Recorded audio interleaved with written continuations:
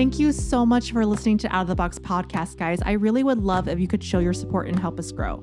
Download the Fountain app on iOS or Android and follow us, Out of the Box podcast, and start listening. You can share your thoughts on the episode by sending a boost. It's a little payment with a message, and see what other listeners have to say, or create clips of your favorite moments of silly stuff I'm saying, or like really cool guests. Getting started is so easy. You can get your Fountain wallet, add some money with a bank card, and you can earn money too by just listening on the Fountain app. It's a no-brainer. Visit fountain.fm to learn more.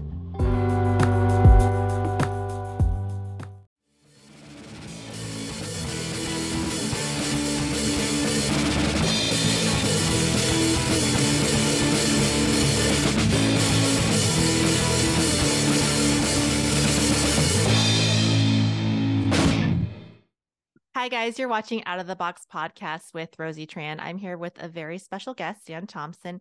He is from Wise Money Tools. He's a financial expert, a non-traditional investor, and his life goal really is to change the way people look and have a relationship with their finances. Dan, how are you doing today? I am doing great. Thank you. Yeah, I'm really excited to have you. So obviously on Out of the Box, we're really into non-traditional things. And tell us a little bit about Wise Money Tools before we get started into your backstory and some of the things that you talk about. Yeah, I think you kind of hit it right on the head. We try to take things a little bit differently, a little out of the box thinking, more non-traditional type approaches to money and wealth and investing. And yeah, just try to have some fun. That's great. So you are a successful financial business planner, a custom home builder, you run multiple businesses, serial entrepreneur, and obviously that's going to be a different mindset. There's actually a big the younger generation is not getting into entrepreneurship and investing as much as the older generation. I think that is to blame for a lot of the wealth inequities, not that things are getting harder. I think things are getting easier with the internet, and I think people just don't have the knowledge, and it's such an important thing. So tell us a little bit about how your life experiences growing up impacted your worldview and your worldview about success and money and finance. Yeah, so I grew up in California, Northern California, and I would say we were very, very low middle class.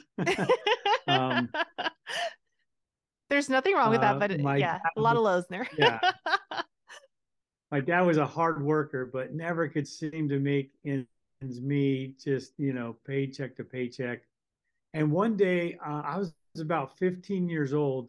Somehow he was driving around with a really wealthy guy, and I was in the back seat and I was listening to him talk. And this guy said that he made $30,000 that month in the stock market that month. Now I'm 15. I'm working for $250 an hour. You're like, wait a minute. Landscaping house. I quickly run this calculation in my head and say that would take me, 16 years to make $30,000 at my current hours and rate. Anyway, so right then and there, literally 15 years old, said, I'm going to be a stockbroker someday. If that's where the money's at. Anyway, so that's what I did. I just pursued that path. I became a stockbroker in 1986, I believe.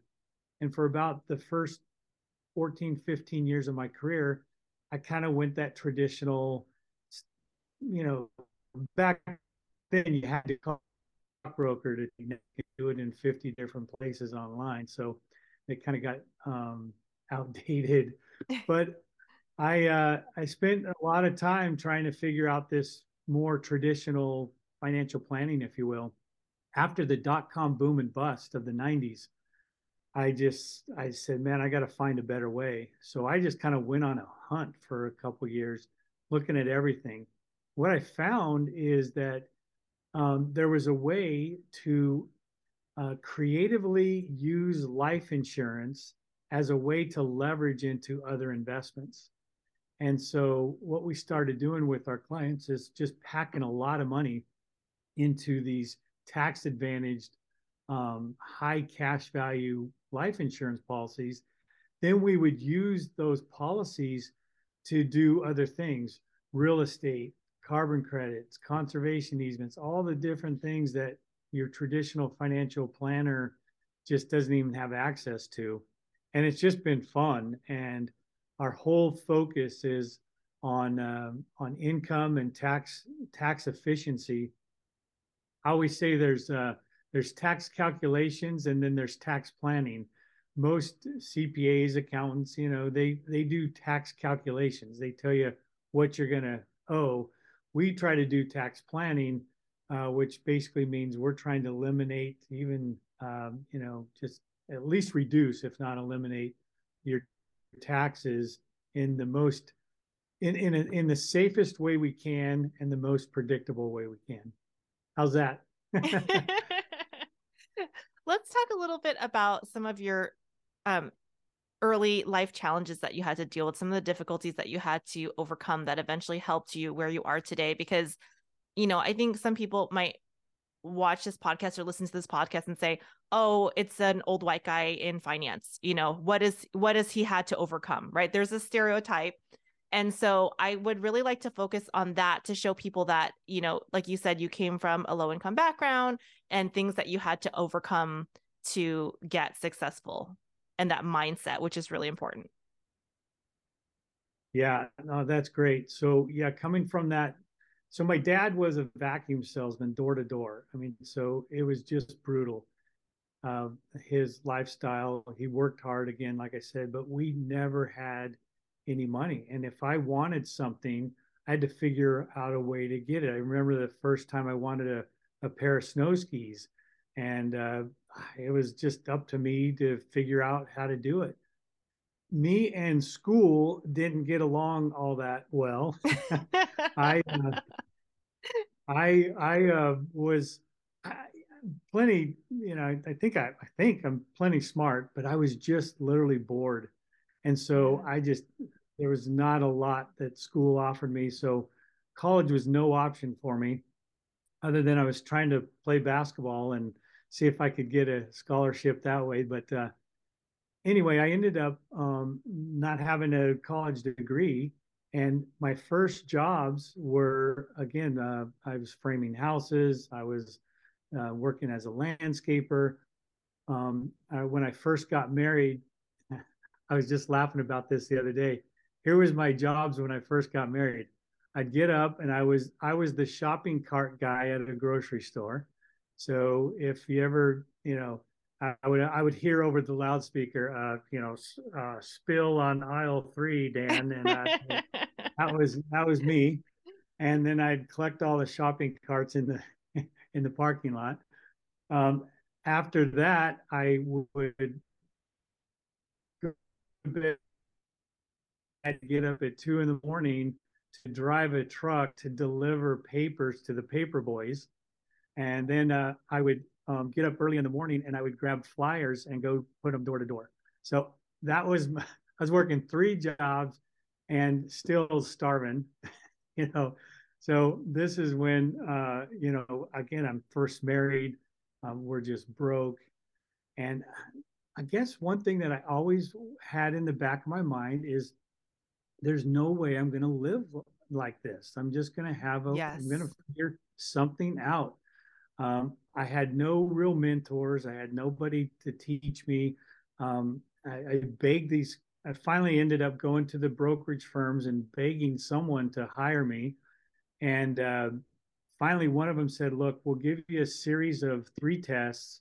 And if you pass them, we'll give you a shot. And I passed them. And now I went and took my Series 7 and became a stockbroker. Voila. How much did you have to change your mindset to start building wealth versus that work mentality, that 9 to 5 kind of blue collar mentality? Yeah, again, I watched my dad do the day-to-day grind, and I knew there was one guy that I at least knew of. He owned some car dealerships, and I knew he was pretty wealthy in our town. And I would see his billboards and advertisements and so forth, and I'm like, okay, it appears owning a business might be a better way to go. Um, but that's always daunting, and you never know, gosh, is my business going to, succeed?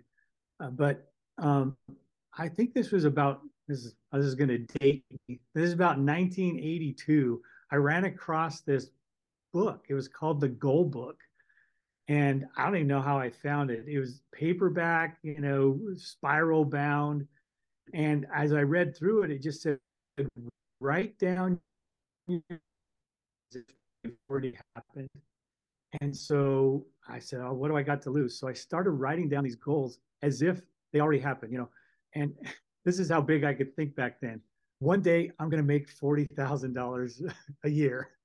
And I thought, man, if I make 40, I'm going to be just, the richest guy ever. Right. And so, luckily, since I wrote that book or wrote those goals, I've had to up them many, many, many times over my career. But that's how I kind of got out of the mindset. I started writing down my goals as if they already occurred. And I mean, I was writing down, I have a computer, I have a car. I mean, just all these things that we all, many people take for granted that I just didn't have access to. And it's just amazing what happens to your mind. And somehow, call it the universe, a higher power, whatever. If it's in your head and you concentrate it on enough, it happens. Can't It explain it. does. Yeah, I'm totally an advocate for writing down goals and having goals. I think a lot of people have don't write down their goals, and so they're kind of just going through life, going through the motions, and they don't have those things to aim for. And what's I've noticed is that when I write down my goals, I usually surpass them actually. Well, exactly. That's why I say, yeah, I went way past 40,000, and it was everything. It didn't matter if it was an athletic goal, a financial goal, a family goal. If I just kept focus on it, and now I have 4 books around the house, one by my bed, one in the office, one in the family room, and I just make sure every night. I try every night. Sometimes I miss to just keep those major that I have ahead of me just at the forefront. And if I write it in this book one day or this book another, it doesn't matter. I'll write it anywhere, anytime, and as often as I can, as often as I can. Yeah, I think it's really important to be focused on something. It does sound a bit California, it does sound a bit woo-woo, but I do think that our minds are a very powerful tool. They're a very powerful muscle. And the very first thing um, is writing it down or saying it, just saying it and saying that you can believe it. I mean, you would be shocked by how many people can't even verbalize what they want and get clear on it. And I think some people are actually afraid to get clear on what they want because when you get clear on what you want, then you're clear on what you don't want. And sometimes that means a lot of changes in your life. Maybe getting rid of negative friends, getting rid of negative acquaintances, getting rid of habits that you enjoy that might not be the best habits for you. So it can definitely be um, a game changer. What kind of sacrifices did you have to make to get where you are today? Obviously you're writing goals down, you're changing your mindset, but is there anything else that you had to do to sacrifice to have that long-term goal and long-term um, accomplishment in mind?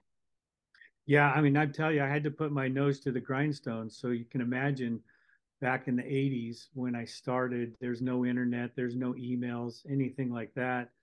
So I mean, it was dial on the phone, and it was Boiler interesting. room. Yeah, exactly. I was I started with 32 guys. In the first year, we were down to 5.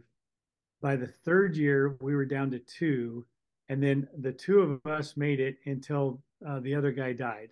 Oh So no. out of the 32 guys I started with, I'm the single, left one standing. But the reason is, I think the reason is everybody would go home at 5 o'clock. Well, I would go home too, but I'd just grab a quick bite to eat, and then I was back to the office. And I can't tell you how many nights I spent by myself in the office just dialing for anybody who would, take 2 minutes to listen to me. And so if the sacrifice I made was 12, 16-hour days for years, just trying to make my way. And today, oh my gosh, to start today would be so much easier. I had no circle of influence. I had no wealthy friends, no wealthy family, no one I could talk to. So it was literally open the phone book and hope I pick a good street where people have some money. Yeah, that's something that a lot of people who talk about how hard it is today and it's not like it used to be, I think they're a little bit skewed because we have the internet, we have all these resources, we have all these books and YouTube videos of other successful people that we can follow. And so I actually think things are getting easier, but the mindset is changing. And I think there's I don't want to call it laziness, but I think that hustle mindset is not as prevalent as it was in the past. But tell us a little bit about your different businesses. I know you're a serial entrepreneur. You've had to deal with difficulties with your businesses. What have you learned from them, and how have you applied that to your life experience and everything to that hustle mindset? Yeah, so back in early 2000s, again, as one of the things we do with leveraging life insurance, I started loaning money to a builder, and then he would use my money to build the houses, and then pay me an interest rate. We did that for about 3 or 4 years, and then he came to me and he said, Dan, why don't you just start a building company? I'll kind of do the work, and that way your money's doing a little better for you than just me paying an interest. And he was he was big enough but small enough that he could work both sides, his business and mine, at the same time. So that's what we started doing. And then we did that for about 4 or 5 years, and then my one of my sons sold his business, and he was interested in working in the building business, so he now runs that company. But that has been, it's always a challenge in building because you're subject to not only economy, like right now when the Feds raised interest rates, 8 months or a year ago, that just put a halt to building. So the difficulties of running a building company, you're so subject to what's going on economically. It's great when the bust or the boom is going. It's not so fun when when the bust comes along. And unfortunately, I've been through the 2008 real estate crash, and then now this one's not looking all that great either. But what you got to do is you always got to just remain lean and mean and productive, and make sure that, again, this is so what's so nice about social media is you can keep your name in front of those who are looking for potentially building a house. And so that's been a challenge, but it's also been a successful venture as well. And then that's transitioned us into multifamily, where apartments, duplexes, and things like that. And that's actually, if I could go back and do it all again, I'd probably focus on that side more so than the building side. But that's been Why? really Why do you say cool. that? I like cash flow. And when you have 500 apartment buildings and you've got 500 people paying rent every month, I just like that. It's just and unfortunately, people have to live, and when things get tough, they tend to go to rentals. And so it's just a good long-term, business prospect. So we like those, and we kind of create our own fund, and we can, help our clients find projects. And so it's been really good in that realm. What about someone who's listening to this and they're like, I'm just starting out. This is so overwhelming what he's telling me. I don't know anything about leveraging life insurance. I don't know anything about buying a 500 unit property. What would you tell someone who's just starting out? They're just married, like, you were back then, and they're like, hey, what should I focus on? How can I build wealth from the very beginning? I'm like 23. Oh man, that's beautiful. I love that. And I'll tell you, I've got 5 kids. They all practice the same thing. And the first thing is live well within your means. live cheap, and put money away. Just stick that money in anything for the time being until, I mean, obviously we like to stick it into life insurance as soon and as early as possible. Then just start looking for opportunities. And working with a company like ours, we're always helping our clients see those opportunities. But maybe you want to own a business or start a business or buy a business, be an investor, or just get enough money so that you can eventually have cash flow to retire. All that starts from just being able to save some money. We kind of use the theory that you should always pay yourself at least 10% of your income and hopefully build that up to about 40%. But what happens is so many young people strap themselves with debt because they got to have the nicer car or the bigger this or the bigger that. And so honestly, right from the very start, pay yourself first, get money saved, then you'll see the opportunities open up. And there's so many partnerships out there, no matter what you want to do, that you can get involved in if you can't or don't want to handle it all yourself. Yeah, I think that's really important. I know once my husband and I got out of debt, we're like, oh, we have all this money. So I think people actually make more money than they realize. They're just paying it towards credit cards or debts or whatever. And getting food delivery service, getting Uber Eats. I know everyone makes fun of, oh, I'm not going to be able to become a millionaire saving money on going to Starbucks every day. But actually, all of that adds up a lot. And I think that I think it's a bit insulting to dismiss basic finance. And like you said, just living lean and saving money, because that does compound pretty quickly once you are out of debt and not spending all of your money on trash. You're exactly right. I use the analogy that it's easier to stay in shape than to get in shape. Yes. I'm Oh kind my of God, that's so true.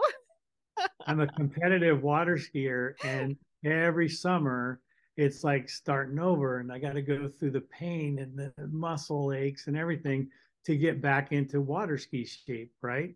Well, it's the same way with finance. It is So so true. much That is easier, such a good metaphor. so much easier to stay out of debt than to get out of debt. And so if you just can start from day one and just say, look, if I use a credit card, I'm only going to use it so that I get maybe some perks, but it's going to get paid off. if if you don't have the money to pay it off today, chances are you're not going to have the money in 30 days either.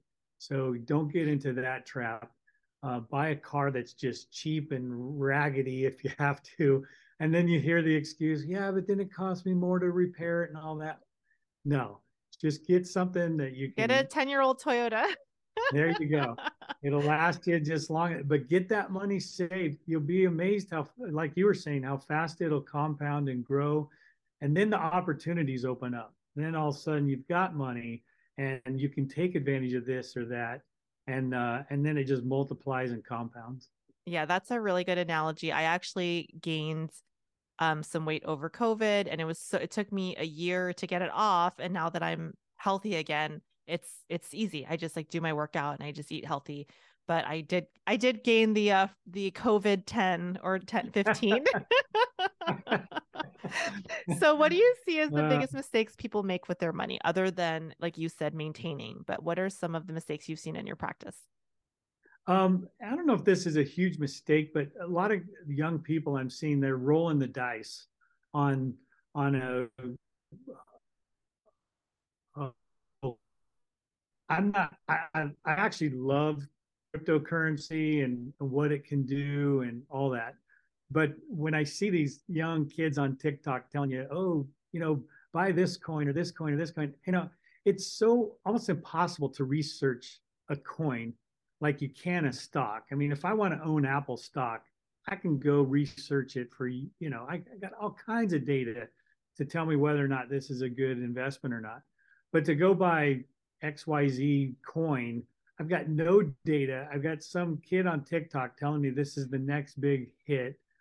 And I've actually watched, I know very specific people who've done very well doing that. And then they make the wrong decision and potentially lose it all. So I wouldn't take the gamble on the big hit. I would take the predictable compounding tax advantaged investment all day long. Okay. Um, I think also, yeah, if people want to allocate towards certain risk, like maybe they have a certain pot for investing, but then there's 25% for crypto, 25% for traditional, 25% for real estate. So not putting all of your eggs in one basket. Yep, couldn't agree more. And look, I mean, again, I'm not really the guy to. I like crypto. I have quite a bit in it, so I don't know why I use that as my analogy. But don't. I guess what I'm trying to say is don't try the get rich quick overnight things. Just be very consistent with your savings and investing, and you'll be amazed how that'll work for you. Yeah, I think that's good, solid advice. What are the biggest lies you feel that are being propagated in the financial world? And what advice do you think is really helpful or what's harmful? I know um, I had a friend that did not do well financially, and he was blaming financial experts. I don't think that that's the case, but this is just his experience. And I know a lot of people get confused with financial advice, or they hear mixed financial advice. Maybe Dave Ramsey says one thing, maybe Robert Kiyosaki says something else, and it can be a little bit confusing. Totally agree. And this is where we probably traditional financial planning path. Um, my biggest thing is the 401k. I just don't think that is the place where people can build their wealth and generate the income. It takes it out of your control for 20, 30, 40 years, depending on when you put the money in. And you got to wait till you're basically 60 years old to touch it. You're only going to be able to invest in the things that the company Their chose, mutual funds, their typically mutual products. funds, Yeah. their products, their mutual funds. And honestly, I would much rather have control of that money and use it to invest in tax advantaged investments rather than using my 401k. And the truth is, 401k is nothing but kicking the tax can down the road. Um, I always say that when you do a 401k or an IRA, don't forget about your silent partner, and that's the IRS. And they are always there. They're lurking. They want their piece whenever you take that money out. And I mean, I hear it almost every day. Well, gosh, I got this money in a 401k, but I don't want to take it out because I got to pay taxes. And all I can say is, well, you're going to pay taxes sooner or later. Now it's just and so that is my biggest one. I would rather see people do things outside of 401ks that are more productive than what they can do inside the 401k. Yeah, I actually absolutely agree with that advice. I am not a financial advisor, hashtag not a financial advice, but I do personally agree with that because I think that people can get a higher ROI in other ways using more creative um, things with their capital. I do recommend it for people that are just completely don't want to deal with finance so that they have something, because some people, I mean, it's a very basic tool and some people aren't even using that, like if they have a company match or something. But once you get a little bit more sophisticated with finance, there are so many other ways, like you said, leveraging um different money to do real estate or leveraging different project products. And that's something that's a little more advanced. I think some people get really stressed out and overwhelmed when it comes to finance.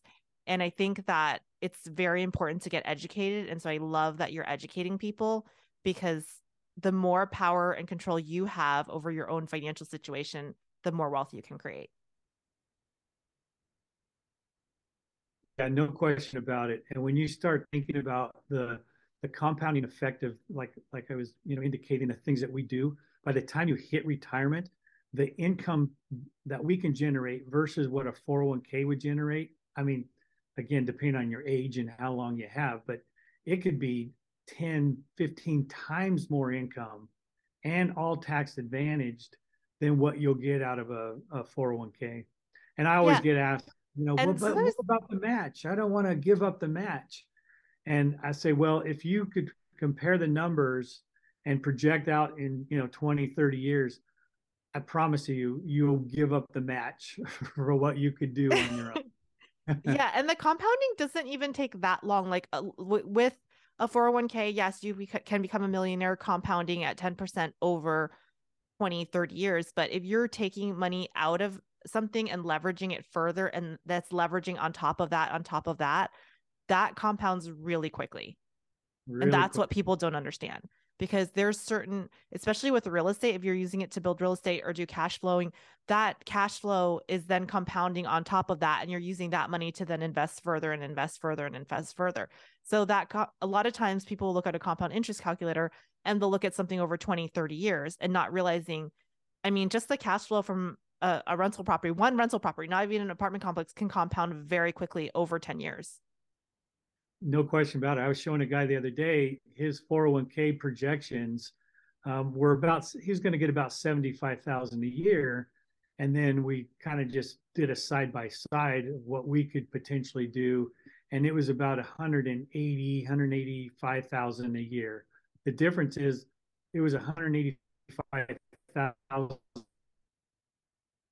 It's 75,000. And again, his silent partner wanted their piece. By the Uncle time he got Sam. it down, he might be able to spend 48, 49, yeah, might be able to spend 48, $49,000 off a fairly substantial, $1,200,000, I think was in the 401k at that time, projected out. And so, yeah, I mean, the differences can be huge when you think outside the box and things that traditional financial planning just can't do for you. Do you think that's why it's pushed so heavily because the government wants their cut? Well, it's nice for the government in the sense that you're going to manage their money for them. Hopefully, you'll do a good job inside the 401k, and then they're going to benefit, you know, as well. So, where I might, let's say I put $10,000 into a 401k, I might have had to pay the government, $3,000, and maybe I would net seven up front. But $1 million later, now I'm going to be giving the government, $350,000 instead of just getting rid of that tax early on. And here's, I got to say this. This is my real pet peeve is when they're brand new, just out of college, first job, probably the lowest tax bracket they're ever going to be in. And first day, here comes the, 401k people. Oh, you got to start your 401k. Man, this is the time where you want to get the taxes done when you're in your lowest tax bracket. And so these 20 something year olds who are coming out of college, getting their first job, man, to do a 401k and to defer a tax at, let's say, 20% to ultimately turn around and pay it later at 30 or 35%, that was just a big waste. If you're not coming out of your 401k in a lower tax bracket than the money that you supposedly saved, you lose. There was no reason to do it. And I'm afraid with what we're doing with the government debt, taxes, their tax rates are going to go up sooner or later. So all these people who are deferring tax could have potentially paid a lower tax, early on instead of waiting 15 or 20 years to pay a higher tax bracket. So that's a real frustration for me. Yeah. And those are people who don't have the money for that. They're younger. Like you said, they're starting their careers and things like that. Dan, we have to wrap up, but why don't you tell the listeners and watchers where they can find out more about Wise Money Tools? Well, I think the best place is our YouTube channel, Wise Money Tools. I think we have over 500 videos now, so lots to look at. wisemoneytools.com, my website. You certainly can reach out, email dan@wisemoneytools.com, and we can talk further about your situation if you'd like.